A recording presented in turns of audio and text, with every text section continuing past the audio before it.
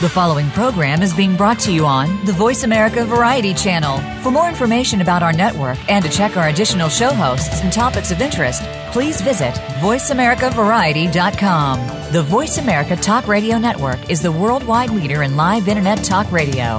Visit voiceamerica.com. The views and ideas expressed on the following program are strictly those of the host or guests and do not necessarily reflect the views and ideas held by the Voice America Talk Radio Network, its staff, and management.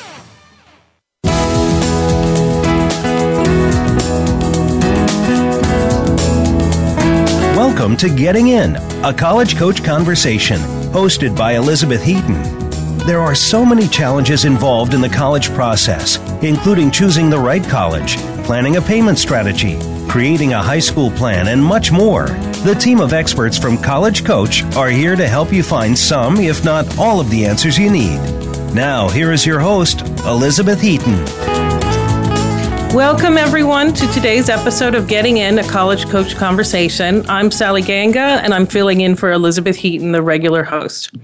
Amazingly enough, the summer is over. It's September 1st. Most of our students are back in school or will be next week, as Labor Day is just around the corner. If you aren't starting school until next week, and please enjoy your last few days of freedom, and I hope you have a wonderful long weekend. Now on to today. During our second segment, I'll be talking with Lauren Randall, former admission officer at Georgetown University and former college counselor at the Canadian School of Hong Kong, about the International Baccalaureate program offered in so many U.S. high schools.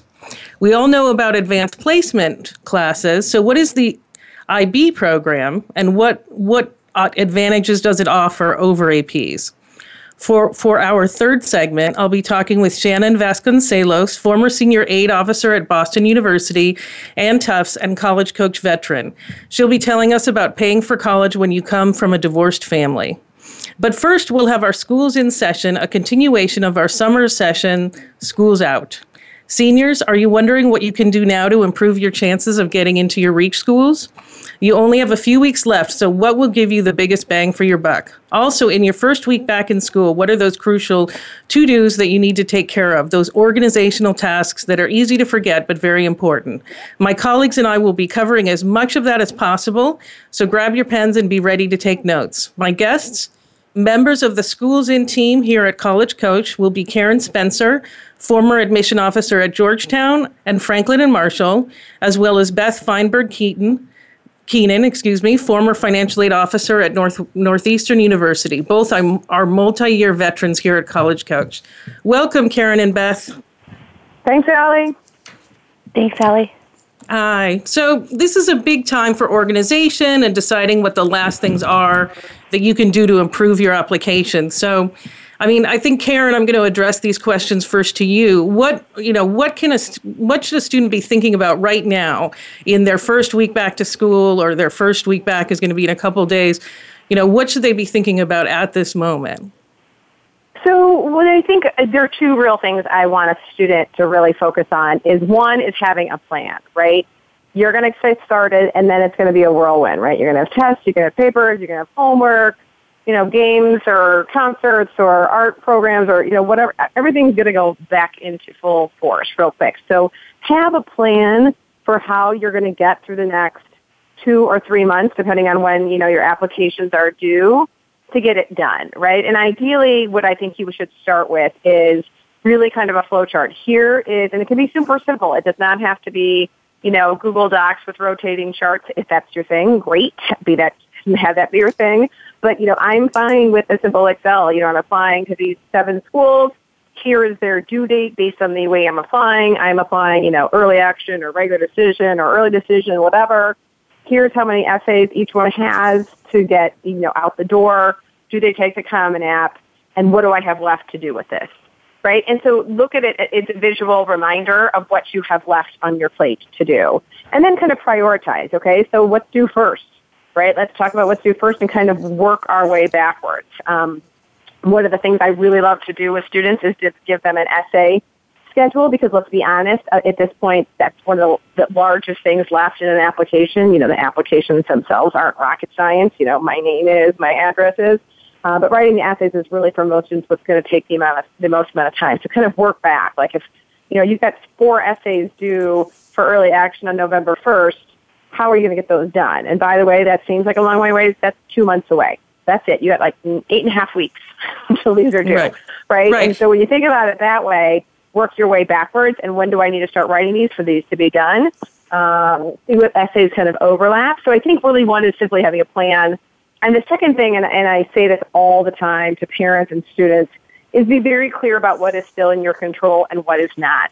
I find a lot of Monday morning quarterbacking or whatever the case may be going on as they hit senior year. Oh my gosh, what are we going to do about that C I got an AP Econ sophomore year? Well, you're not doing anything about it. You still have it. It's on your transcript. It is what it is. Like, let's talk about what you still have in your control, which is frankly the senior, not a ton. So make sure you're focusing on the right thing. Right. Exactly. And that really is the issue. What is in your control right now? What can you impact right now? So being organized is one of them. And I think in the Schools Out segments, we've been talking about that all summer. So students, if you've been ignoring us, now's really the time to make yourself that plan, make yourself that spreadsheet, and figure out when you need to get everything done. But let's talk about a couple other things. I mean, I am getting a lot of phone calls now where people say, well, what can I do now? Right. And really, there isn't much, but there are a few things. Like one is interviews. I mean, what do you think? How much of an impact do interviews have? And what do you think students can do there? I think so. One is to know which of your schools allows for interviews, right? Interview policies are all over the map. There are schools that absolutely will not do them, period. There are some that are going to require them. Like where I worked at Georgetown, we required one of every applicant. There are places like Franklin and Marshall where I worked where we were open to them. You could come on campus and have them, but they were not required. So the policies differ. So the one is to know what is the policy of the schools you're applying to, so you don't get super psyched to go interview only to find out they don't do them. And then really is to be prepared to talk about yourself. I always am kind of crack up when I have a student come in my office, especially after their first interview, and I always say, how did it go? And, usually they, first of all, the good news is they almost always say, oh, that was easier than I thought it was going to be, which is always, what you want to hear, right? Which I think is true. But the other thing is like, God, I really have to talk about myself a lot, which I always cracks me up too. I was like, it's an interview. Like, what exactly did you think was going to happen here? So I always say, like, just be prepared to talk about yourself and know why you're there, right? Don't ask an admissions officer or an alum or, whoever you're interviewing with a question that, frankly, you should already know the answer to, right? If you're a senior and you're interviewing, you shouldn't be like, so how many kids go to school here? Like, you should know that, right? What you're trying to get is at some sense of what things you don't know that maybe only somebody who works on campus would really have a good sense for. And again, be prepared to talk about yourself, be prepared to think about what your favorite and least favorite courses were and what you've been involved with and why you've chosen those things. And, in my experience, honest to God, 95% of students do fine in their interview or well enough that it is not going to hurt them. Right. I'd say 5% of students who really bomb an interview are either compulsively shy, and I mean, not just kind of shy, like compulsively shy, or really don't want to be there, right? Mom made me apply here. I have no desire to go to, fill in the blank school. Outside of those two categories, most kids do just fine. Yeah, I completely agree. Even a little bit nervous is fine if you're still able to talk. It's only when you're completely nonverbal that you're really that it might be an actual issue. And that actually leads in really well to last week's homework. So I just wanted to reiterate that for our guests. The guest host, Ian, assigned looking up the school policies on interviewing on each college's website. So that's great right there. You emphasize that as well. And then also remember to follow Zaragoza Guerra's homework, which is to write down 5 questions for you to ask in an interview. And Karen, as you said, it should not be what's the size of the school, what are your majors? You should be able to look that up. It should be more in-depth questions about things that you really care about. Please don't ask if they have a study abroad program. Every school has a study abroad program. So exactly. And don't ask a question that the person wouldn't know the answer to, or is kind of a loaded question. If I want to add on to that, like people would always say, well, how's your biology program? Well, I have to remember I'm an admissions officer. I'm not a bio major, right? So to some degree, I can't totally talk about that. And there's probably 80 majors, right? So I can't be an expert at all of those kind of things. That's the kind of thing you want to say, what exactly is it you're getting at? And what does good mean to you, right? That was one of the questions I always hated when people would ask me as an admissions officer, because I was like, well, I wasn't a bio major here, so I can't give you in-depth knowledge of every major we have. So also think about, can this person really answer the question I'm asking them? Exactly. Yeah, and maybe that kind of question it's better actually to ask it on the tour. Because maybe the student isn't a bio major, but maybe one of their friends is. Or if not, then they can say, you know what, I can put you in touch with a student where that's their major. So, So go talk to the bio department. Right. Exactly. All right. So what are some other things they can do? I mean, one of the things that I think students can impact most quickly, I mean, not all students can do this, but sort of the biggest bang for your buck, it might be test scores, might be SAT or ACT scores. Have you seen that with your students? I have. I think it's important to be judicious and also be somewhat realistic, right? So if you've already taken it 3 times, you're probably done. I ever see like the 4th time. And if you've taken it 2 times, maybe not, right? It never hurts, especially if your list, your dream school, you're right on the precipice of being really in the ballpark, but, 1 or 2 more points on an ACT or another, 50 to 100 on an SAT would make you look just that much better. That's when you might want to think about taking the test again and prepping for it, right? I mean, I remember Ken Herrera used to say to us, if you want a significantly different score between tests, you should probably do something significantly different. And so I always give that advice to students. Sometimes people take a test again and it's just a different test and a different day and they do better. And that does happen. But if you need, a significant improvement, you might think about how you prep for that test in a different way this time, or really focus on the area you need strength in, right? If you're knocking it out of the park in the verbal section, then spend your time on the math, because that's really where your problem lies, right? Be very kind of smart about how you use your time and taking a test again. Right, absolutely. What can you get done? What's realistic? And generally, I mean, believe it or not, I've actually seen students who focused on the area that they were strongest in because they thought, well, maybe I can get to an 800 in that one. Meantime, their math is down at 500. You really need to be spending your time on your weaker activity. So focus on the wrong thing. Yes, absolutely. Now, another thing, and I know we're jumping around here, but we're really talking about stuff that people can do quickly. This is a little harder, but visiting colleges. I mean, I want to be clear that not all colleges care if you visit. Harvard doesn't care if you visit. Stanford doesn't care if you visit. And if you visit 5 times, they're going to think you're a stalker. They're not going to be impressed with how interested you are. Exactly. But, please don't do that. But a lot of other colleges that are selective, but not at the top tier of selectivity, really care whether or not you visited. So that is something that I want to emphasize, because I'm always surprised by people who don't know that visiting is something that a lot of private colleges are looking at these days. It's my biggest harping point with parents and students, hands down, is the importance of the college visit. I cannot emphasize this enough. I always say, and I'm sure you probably said it on this radio program before, to be honest, but, one is there's no better way of understanding whether this college fits you if you haven't been on campus, right? It's like going on a date, right? Everybody can look great on paper. I want to go on a date, right? I want to see if there's any chemistry here, right? You need to be on campus for that to happen. It's also helpful if you've got to write a why this college essay. Why do you want to go to GW? Why do you want to go to Franklin and Marshall? Why do you want to go wherever, right? If you've never been on campus, it's a really difficult essay question to answer well. It's a hard question to answer well sometimes if you've been on campus, but even if you haven't, near impossible. And then to your point, when I worked at Franklin and Marshall, perfect example of a school that does what we call tracked interest, we would have a list of every contact a student had ever had with our institution when their application came to us. And I can still tell you to this day, a student who had been on campus, if I admitted them, they had a 50% chance of enrolling. If they had never done anything but turn in an application, they had a 7% chance of enrolling. And I would say, if you don't think that the deans of admission and the vice presidents of enrollment management pay attention to that kind of thing, you're kidding yourself. So we would often waitlist that kid who'd only ever turned in an application because we thought they were frankly a ghost, right? We were probably never going to see this kid again. Whereas that kid who was perhaps on the bubble between a waitlist and an admit, we had shown some real demonstrated interest, might have helped them get them into, the admit pile. Let me be clear, if you're not in the ballpark, again, no amount of visiting is going to help you.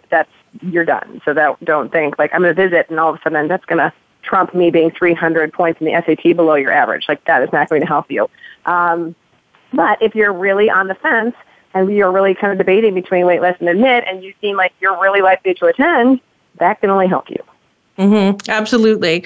And so I think I want to move things over to Beth pretty soon to talk about financial aid. But I guess the last thing I would emphasize is 12th grade classes still matter, right? We still want students to take a tough course load.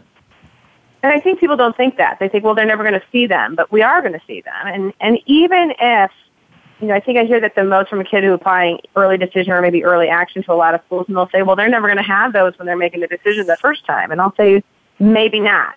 Maybe. I said, first of all, if you get deferred, then they're going to see them, right? So if you don't get in early action and you get deferred to regular decision, they're going to see first semester grades.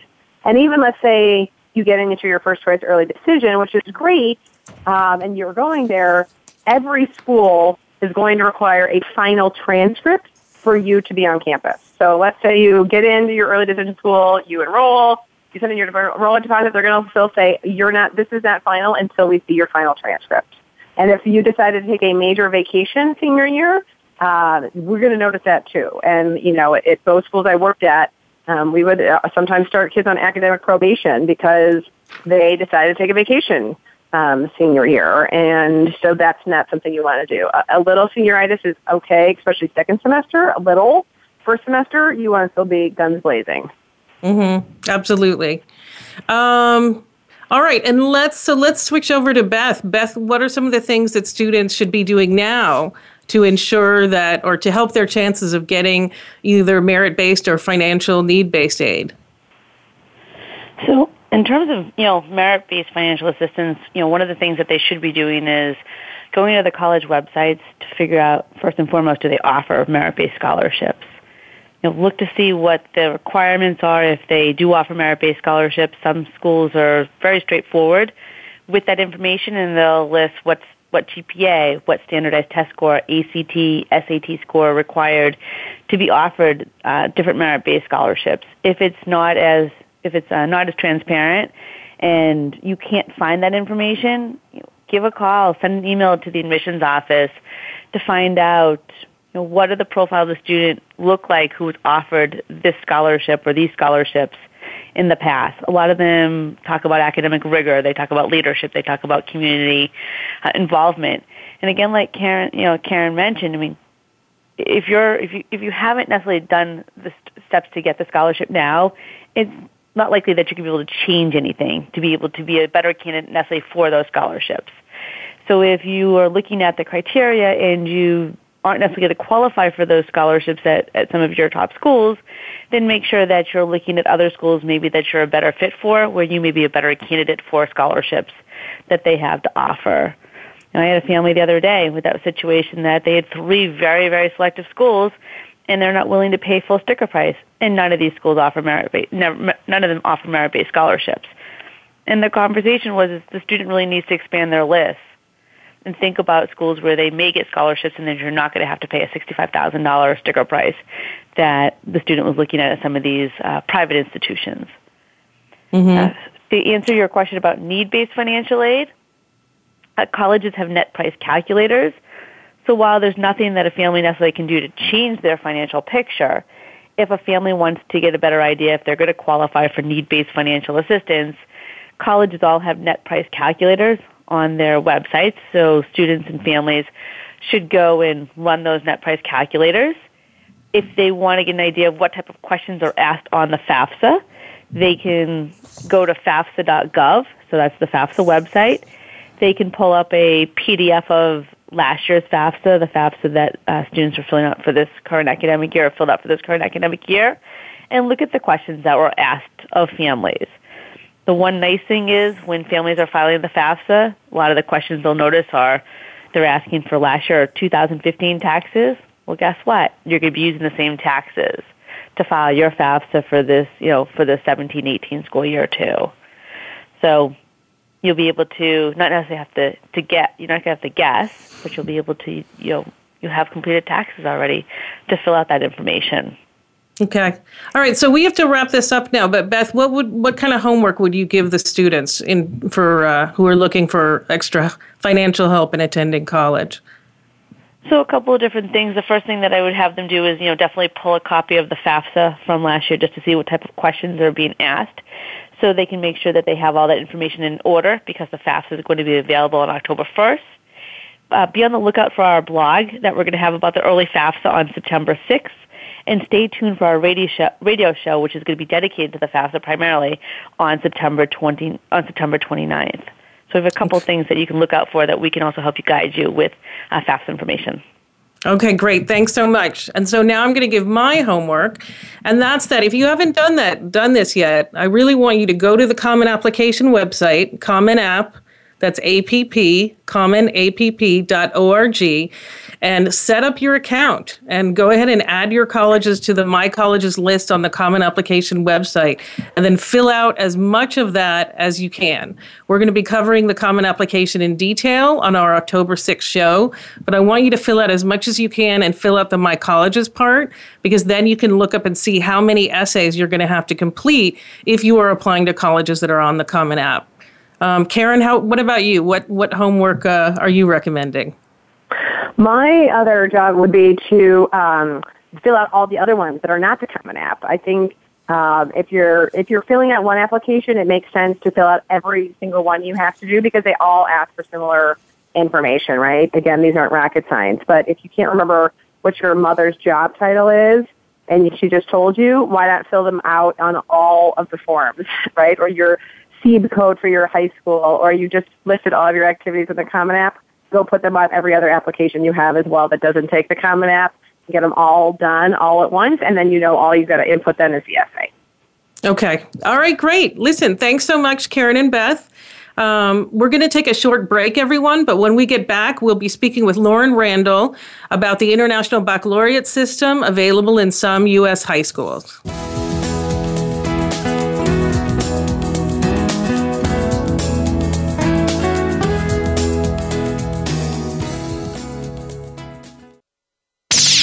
The Internet's #1 talk station. #1 talk station.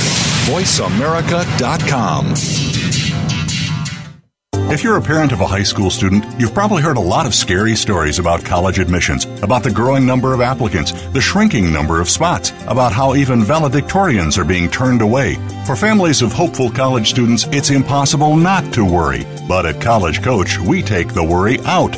Our advisors are former senior admissions and college finance officers from all over the country, so they can give you advice that nobody else can about what classes to take, how to prepare for standardized tests, what options are available to pay for college, and most importantly, what admissions officers are looking for when they read an application. We've got more than 15 years of experience and a track record that's helped every single student get into college, most into their top choice schools. So make the decision to come work with College Coach and start your child down the road to the decision that really matters, the one in the envelope that says yes. Visit www.getintocollege.com/getting-in. Streaming live, the leader in Internet talk radio, VoiceAmerica.com.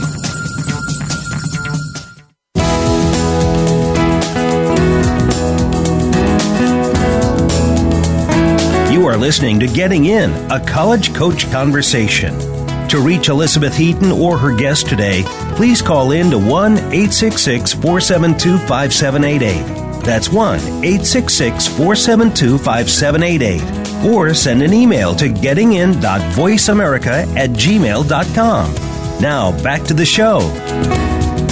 Welcome back, everyone. As I mentioned before our break, now we'll be speaking with Lauren Randall, former college counselor at the Canadian International School of Hong Kong and International Baccalaureate School. How you doing, Lauren? I'm great, Sally. How are you? Great. I'm doing really well. Thank you. So let's start with, I think a lot of our listeners will probably have never heard of the International Baccalaureate program. I know that I hadn't heard of it actually until I started working in college admissions myself. So what is it? How would you describe it? Sure.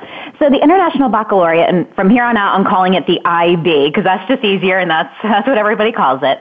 The IB is a rigorous high school program. It offers college-level courses and maybe even the opportunity to earn college credit. It was developed to be an internationally recognized diploma. So, a lot of different countries out there have their own system, but this was developed to be internationally recognized.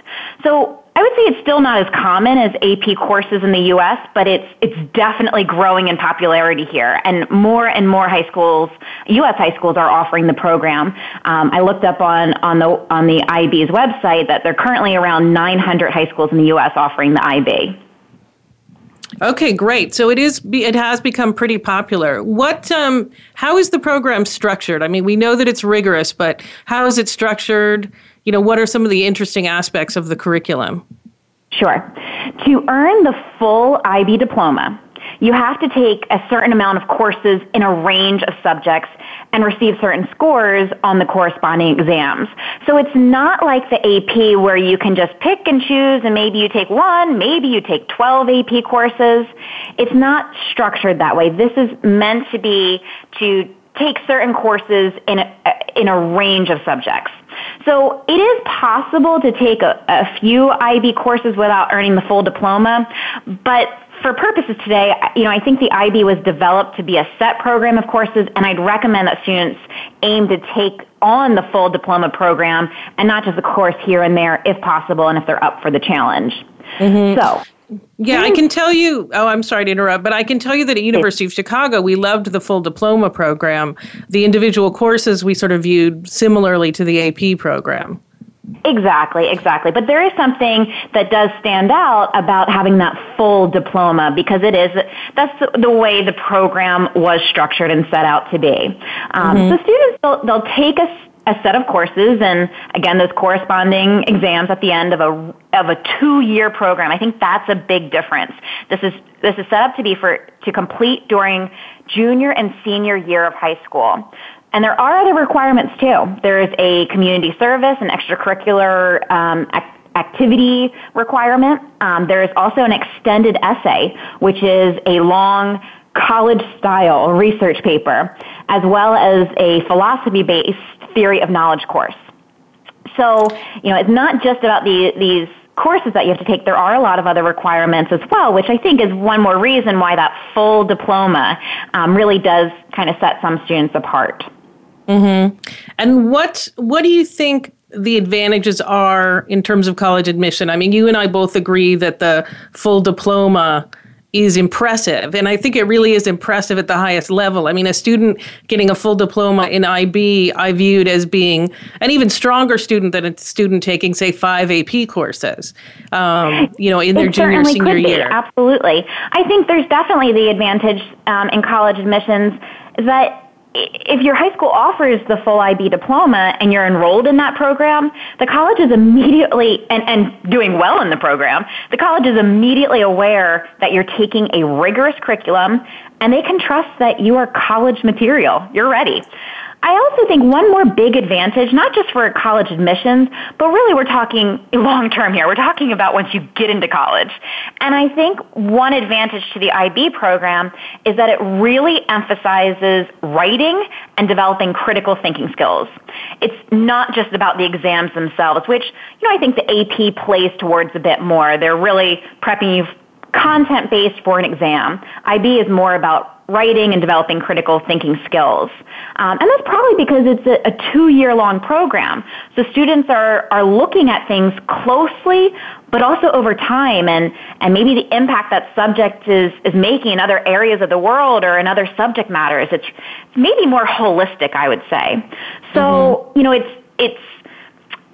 it's almost more in line with where colleges are moving students to see that overlap and the interconnectedness between disciplines as well. Mm-hmm. I think that's a real advantage. Absolutely. And we know one thing that caught my attention when I first heard about it was the theory of knowledge class, which you mentioned. I mean, it seemed to be, very much about philosophy and getting students to sort of think about how we learn, why we learn. I don't know if I'm getting that right because I never got to take the class, but it seemed like a class I would have wanted to take. Absolutely. I wish that I had taken it in high school or even now, because it's not just a philosophy-based course, but it is really training students to tackle tough questions, but also think on their feet. There is a component to it where you're given oral exams and you are going to talk through problems, and how well do you respond? I can't think of better preparation for college than that. Mm-hmm.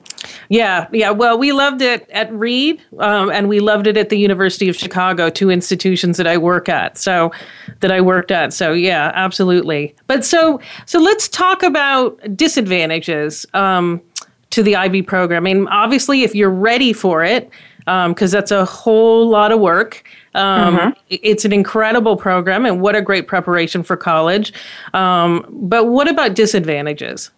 I think there could be some disadvantages. One could be that it is a program you're committing to for 2 years. So you're going to make certain course selections at the end of sophomore year that you more or less got to stick to. So maybe, I can say some examples. So when I was working at the IB school in Hong Kong, I would have students pick classes. And one thing I didn't mention, there's higher level and standard level courses. So you do, while it's a set structure of courses, you do get to specialize or tailor your curriculum somewhat to your interests.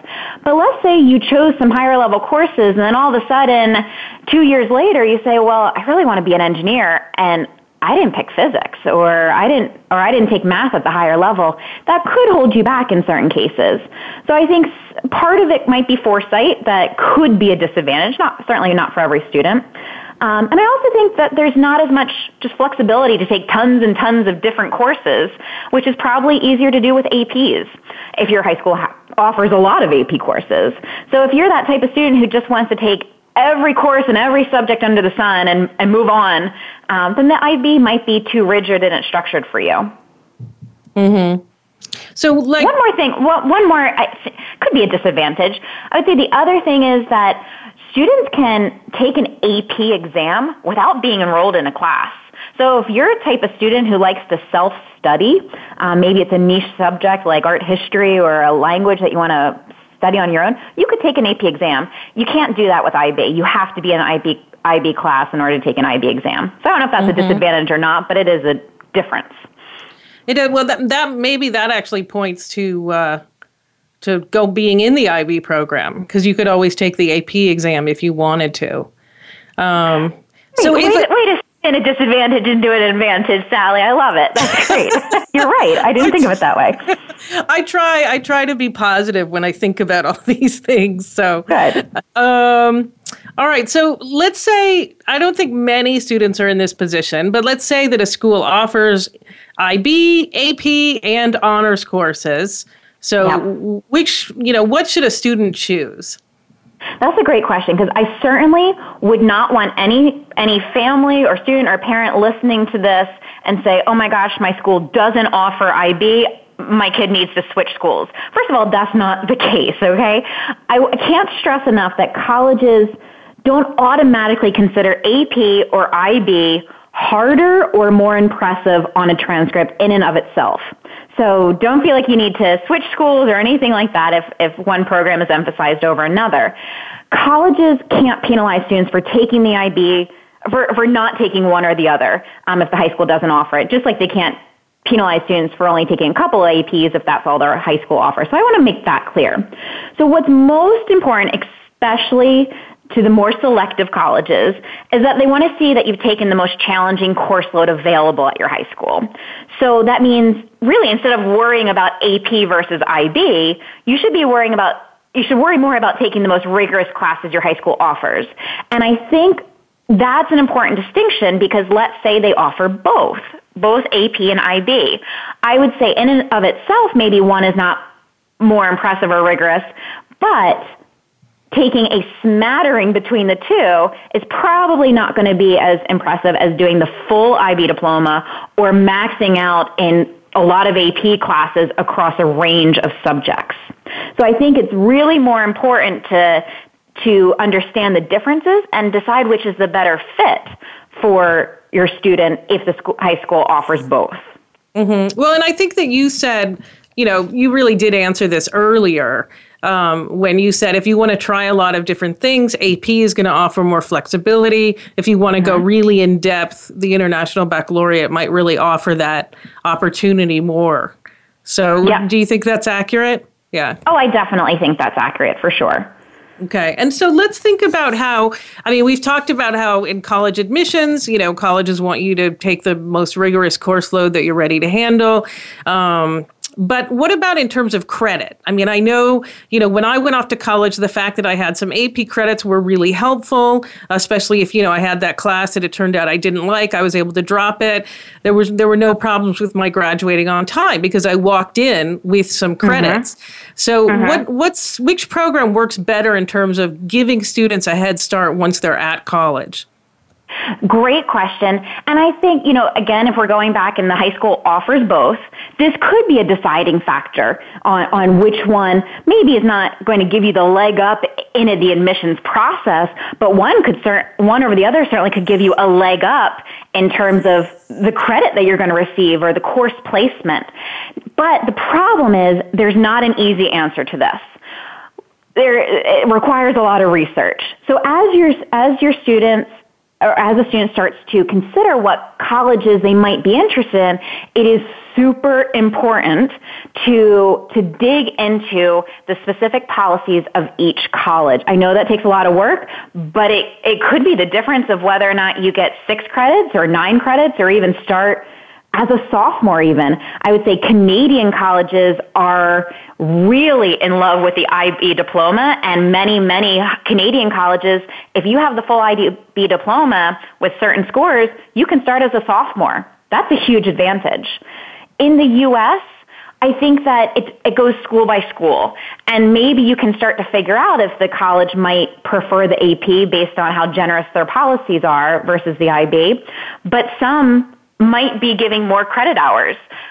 For example, IB chemistry at the higher level, you could get 6 credits at some schools like Stanford versus 3 credits for an AP chemistry class. So some might give you more bang for your buck. But in general, you should assume that the college is going to give credit for stronger scores on the higher level exams and not necessarily on the standard level exams. So that typically means a 5 or above on the IB score or a 4 or above on the AP. So there is some nuance to it, and there's certainly, a lot of research. But I think that could be a deciding factor for families as they're trying to decide which program might be better. Or maybe decide then which college to go to. What are their policies? So now you've applied, which colleges are going to honor your coursework more. Yeah, and so just so people can understand this, for the colleges that only give credit for higher level courses, although as you said, they might be quite generous, I think it's important to note that students take fewer higher level courses than they might take of APs, right? So you might get double the credit, but you might only take 3 higher level classes. Is that accurate? That's exactly right. And I certainly have seen students take 10 AP courses and could get credit. So, that is something to consider. But also, it's not just about the higher levels. Some, like in Canada and some U.S. colleges, they are also awarding just credit in general for passing the diploma with certain scores. So it's not just the higher level might be specific, testing you out of some core classes, but you might just get credit in general from having that full diploma. I would definitely say this is all laid out on the IBO.org. That is the official IB website, IBO.org. And if you type in university admission, there is a link that takes you to recognition of the IB, and it doesn't just do the U.S., it goes every country in the world, their policies, and they try to break it down by as many colleges within that country. It is amazing, the Excel list. So spend some time browsing through there, and you'll see the discrepancies, the differences, and the advantages between colleges. Wow, that is great. And I actually did not know about that website until I talked to you. So ibo.org, everyone. And I guess what I want to end this conversation with is I'm one of the people who's guilty of this. A lot of us, because the AP program, the advanced placement program, is more popular. When I go out on the road, I often I refer to AP classes, and then I'll get this poor person raise their hand and go, I'm in IB, is that okay too? And then I have to sort of say, yes, it's okay, I promise. So I think it's good that we talked about because it's a great program too, and it's also really well regarded by the colleges. For sure. Okay. All right. Listen, thank you so much. I really appreciate your time. It was great to be on the show again. Okay, great. Well, we'll have you back again for sure. Thanks so much. Have a good one. You too. All right. So everyone, we're going to take a short break, but when we get back, Shannon Vasconcelos, hopefully I pronounced that correctly, will be talking to us about paying for college when you come from a divorced family. So stick around.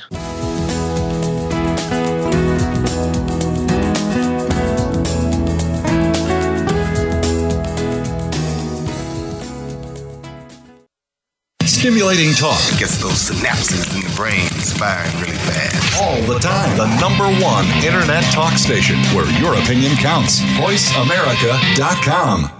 If you're a parent of a high school student, you've probably heard a lot of scary stories about college admissions, about the growing number of applicants, the shrinking number of spots, about how even valedictorians are being turned away. For families of hopeful college students, it's impossible not to worry. But at College Coach, we take the worry out.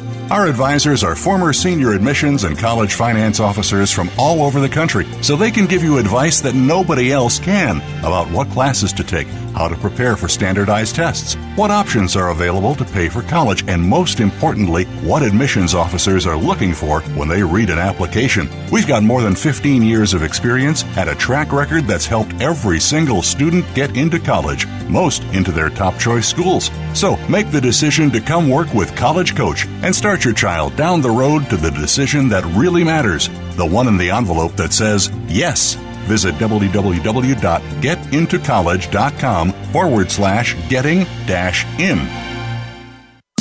Streaming live. The leader in Internet talk radio. VoiceAmerica.com.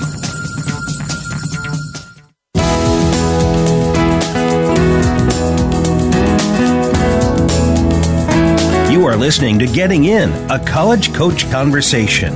To reach Elizabeth Heaton or her guest today, please call in to 1-866-472-5788. That's 1-866-472-5788. Or send an email to gettingin.voiceamerica@gmail.com. Now, back to the show. Welcome back, everyone. In this segment, Shannon Vasconcelos will be talking us through how coming from a divorced family impacts paying for college. Welcome, Shannon. Did I get your name right that time? You sure did, Sally. Thanks. Okay, thank you for being patient with me. All right, so let's dig into this. This is something that is a big deal. I know that when I went to college, my parents were divorced, and so that was kind of an extra added stressor in terms of getting those forms done. So I guess let's start with the basics. If the parents are divorced, whose information is financial aid based on? Yeah, so at the vast majority of colleges, the financial aid is based on the financial information of the custodial parent. And that can be a confusing term because people say, well, we have joint custody. Custodial, as defined by the federal student aid programs, it has nothing to do with what your actual custody agreements say. The custodial parent is defined as the parent who the student lives with the majority of the time. Whoever the student lives with more, that's considered the custodial parent. That is the parent who puts their financial information on the FAFSA form, the big financial aid application. And one kind of further complication is when parents are remarried. If that's the case, if your custodial parent is remarried, the step parent, your custodial parent's spouse, also goes on the FAFSA form. The financial aid is also based on their income and their assets, and that's something that often surprises people, honestly makes people mad sometimes. They think that, their step-parent should not be, have any responsibility for paying for college, that may be the case in your house. You may have decided that the step-parent is not paying for college at all, but the federal government has decided for federal financial aid purposes, they want to look at the whole custodial household, that parent, and if they're remarried, the step-parent as well. Mm-hmm. Okay. So that's really important to know, for sure. Yeah. I think you're right. I think that does surprise people. Mm-hmm. For sure. So what if custody's 50-50? I mean, there are families that really do split it down the middle as best they can. So what about that situation? Yeah, so again, sort of on the FAFSA, if you read the fine print about, whose parents' information should I be reporting here, they say the custodial parent is the parent you live with the majority of the time. Then they go on to say if it is exactly equal, if you live with both parents exactly the same amount of time, report the information of the parent who provides the majority of your support. So that's kind of the tiebreaker factor. If you really truly live with both parents exactly the same amount of time, who provides you more support? I would say it rarely has to go to that tiebreaker. Usually, even if there's joint custody, usually there is one parent who the student lives with a little bit more often. And frankly, if you're kind of early on enough in the process, if you're not applying for financial aid for this year, if this is still, a couple years in the future for you and you are in a divorce situation and one parent makes a lot more money than the other one, think about can you arrange it so that the custodial parent is the parent who makes less money. That's what's going to get the student more financial aid. So, if the student lives in both households, about the same amount of time, try and have them live a little bit more with the parent who makes less money, and that will benefit them in the financial aid process. Mm-hmm. And so when you say majority of support, does support mean financial support specifically? Yes, exactly. Okay. Yeah, we're not talking about emotional support. Right, They don't care about that on the FAFSA. Yeah, they're talking about financial support. Yeah, I figured, but I just thought I would clarify. Yeah. It's not necessarily who's giving you your rides to your soccer games. It's who's paying for those things. Okay. Yeah, who's paying the bills. But they only care about that if you live exactly 50-50. If you live more with one or the other, they don't care who actually provides you with more money. Like you could live with your mom, but your dad, maybe your mom doesn't work and your dad provides kind of all your support. In that case, the custodial parent would still be your mom. It's still the person who you live with most of the time. Mm-hmm. Mm-hmm. If a person's financial aid is based on their custodial parent's finances, are there any issues if the custodial parent wants to help pay for college? Yeah, so if in general, the colleges don't care who the money actually comes from to pay the bill. They're going to assess, they're going to determine financial aid eligibility based on the custodial parent's info. But after that, they don't really care where the money comes from. However, there can be a problem if the non-custodial parent is giving the student money or paying the tuition bill.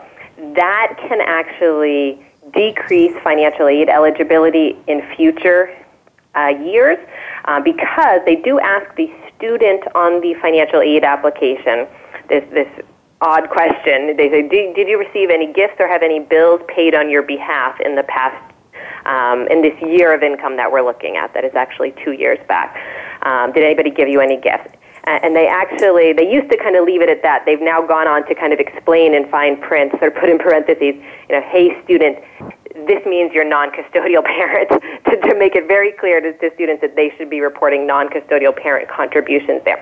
So if, say, your non-custodial dad, let's say, pays for freshman year of college, when you're applying for financial aid for your junior year of college, because they look 2 years back on the financial aid application, so that comes back to haunt you kind of 2 years in the future. On that junior year financial aid application, you have to report that your dad paid, let's say, $10,000 towards your tuition. They count that $10,000 as student income. Student income is hit very hard in the financial aid calculations. So that's where it can become problematic in terms of costing you financial aid if your non-custodial parent actually helps to pay the tuition, which is obviously a good thing for them to do, but it can come back to haunt you in terms of the financial aid calculations. The best way to kind of, if you're in a divorce situation and you're trying to figure out kind of who should pay for what, for financial aid purposes, it makes the most sense for if you're going to, you say you want to split things 50-50, it would make the most sense for the custodial parent to pay for the first 2 years of college and the non-custodial parent to pay for the last 2 years of college. Because those non-custodial contributions show up on a financial aid application 2 years in the future, if that parent is just paying for junior and senior years of college, there are no more financial aid applications 2 years beyond that.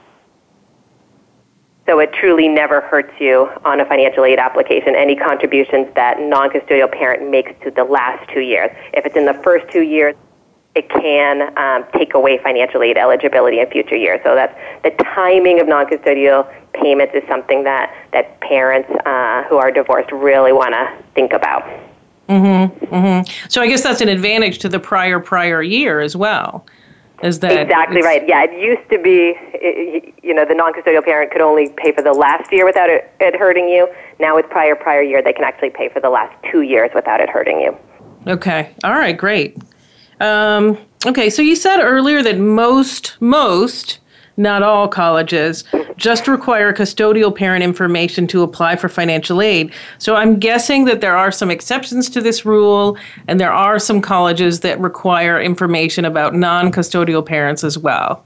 That's exactly right. So yeah, on the FAFSA form, which is a big major financial aid application, that's where they only ask about the custodial household.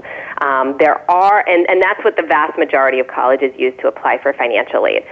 There are some almost entirely private colleges, however, that ask for this extra financial aid application called the CSS profile. The main profile form itself also just asks about the custodial household, but most of the colleges that use the profile form ask for this supplement called the non-custodial parent profile. So that does ask for the non-custodial parents' finances as well. So those colleges will take a look at both households' financial information and base financial aid on that. So again, it's relatively few colleges in the grand scheme of things, but it is a lot of the kind of big name, selective private colleges that a lot of students want to apply to. The schools that I worked at, Boston University and Tufts University, both asked for the non-custodial profile. Schools you worked at, Reed, Chicago, they both asked for non-custodial profile. So in the grand scheme of things, there's something like 4,000 colleges in the U.S., 3,700 of them just use the FAFSA. But the 300 that use the profile are a lot of the big-name private schools. So it's just something to be prepared for if you're looking at schools like that.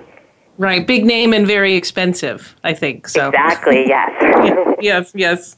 All right. So what if a student is applying to a college that asks for non-custodial parent information, but they can't get that information? Actually, that rings a bell. When I was a high school counselor, I had a student whose father had literally disappeared when she was 1 year old. And we were giving her financial aid based on her mother's, relatively low income. So the college called me and I said, look, we give her aid. Her dad's not in the picture.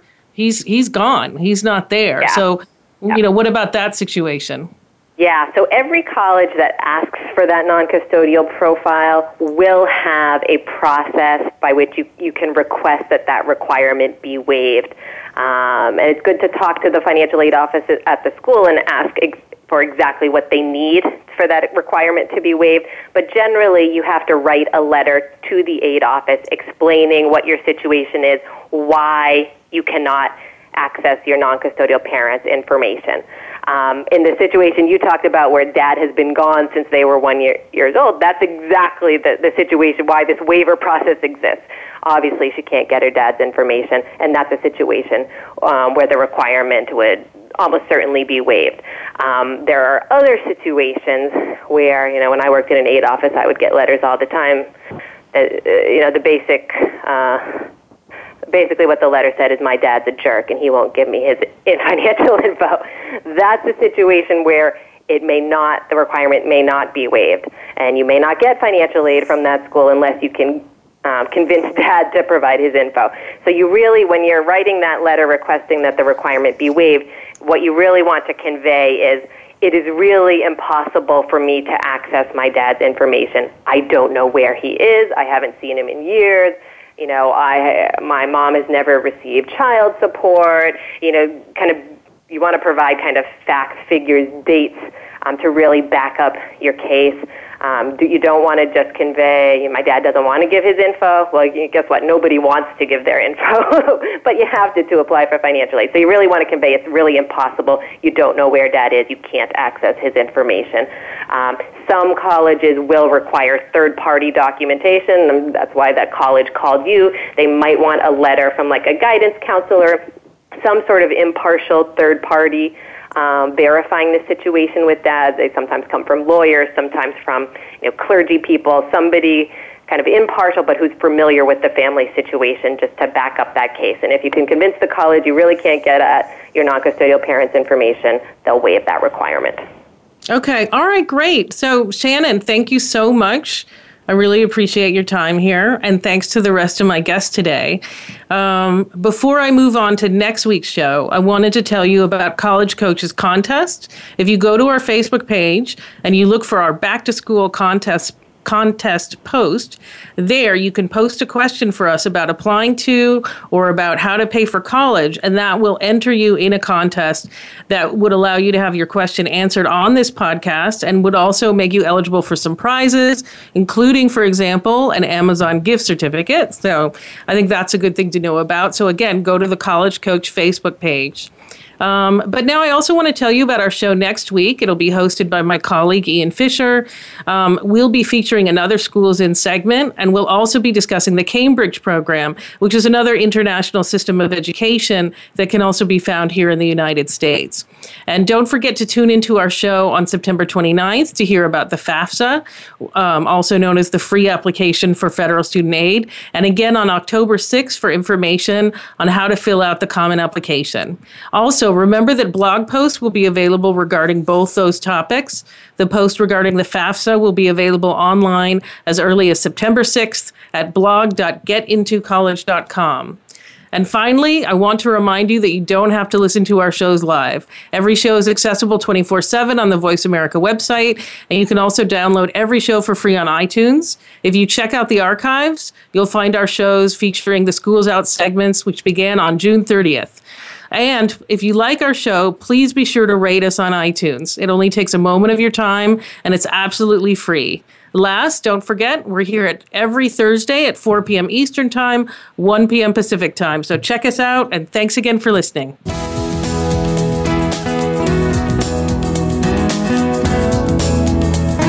Thank you for tuning in to Getting In, a college coach conversation, hosted by Elizabeth Heaton. Please join us again next Thursday at 1 p.m. Pacific Time, 4 p.m. Eastern Time on the Voice America Variety Channel. Have a good week.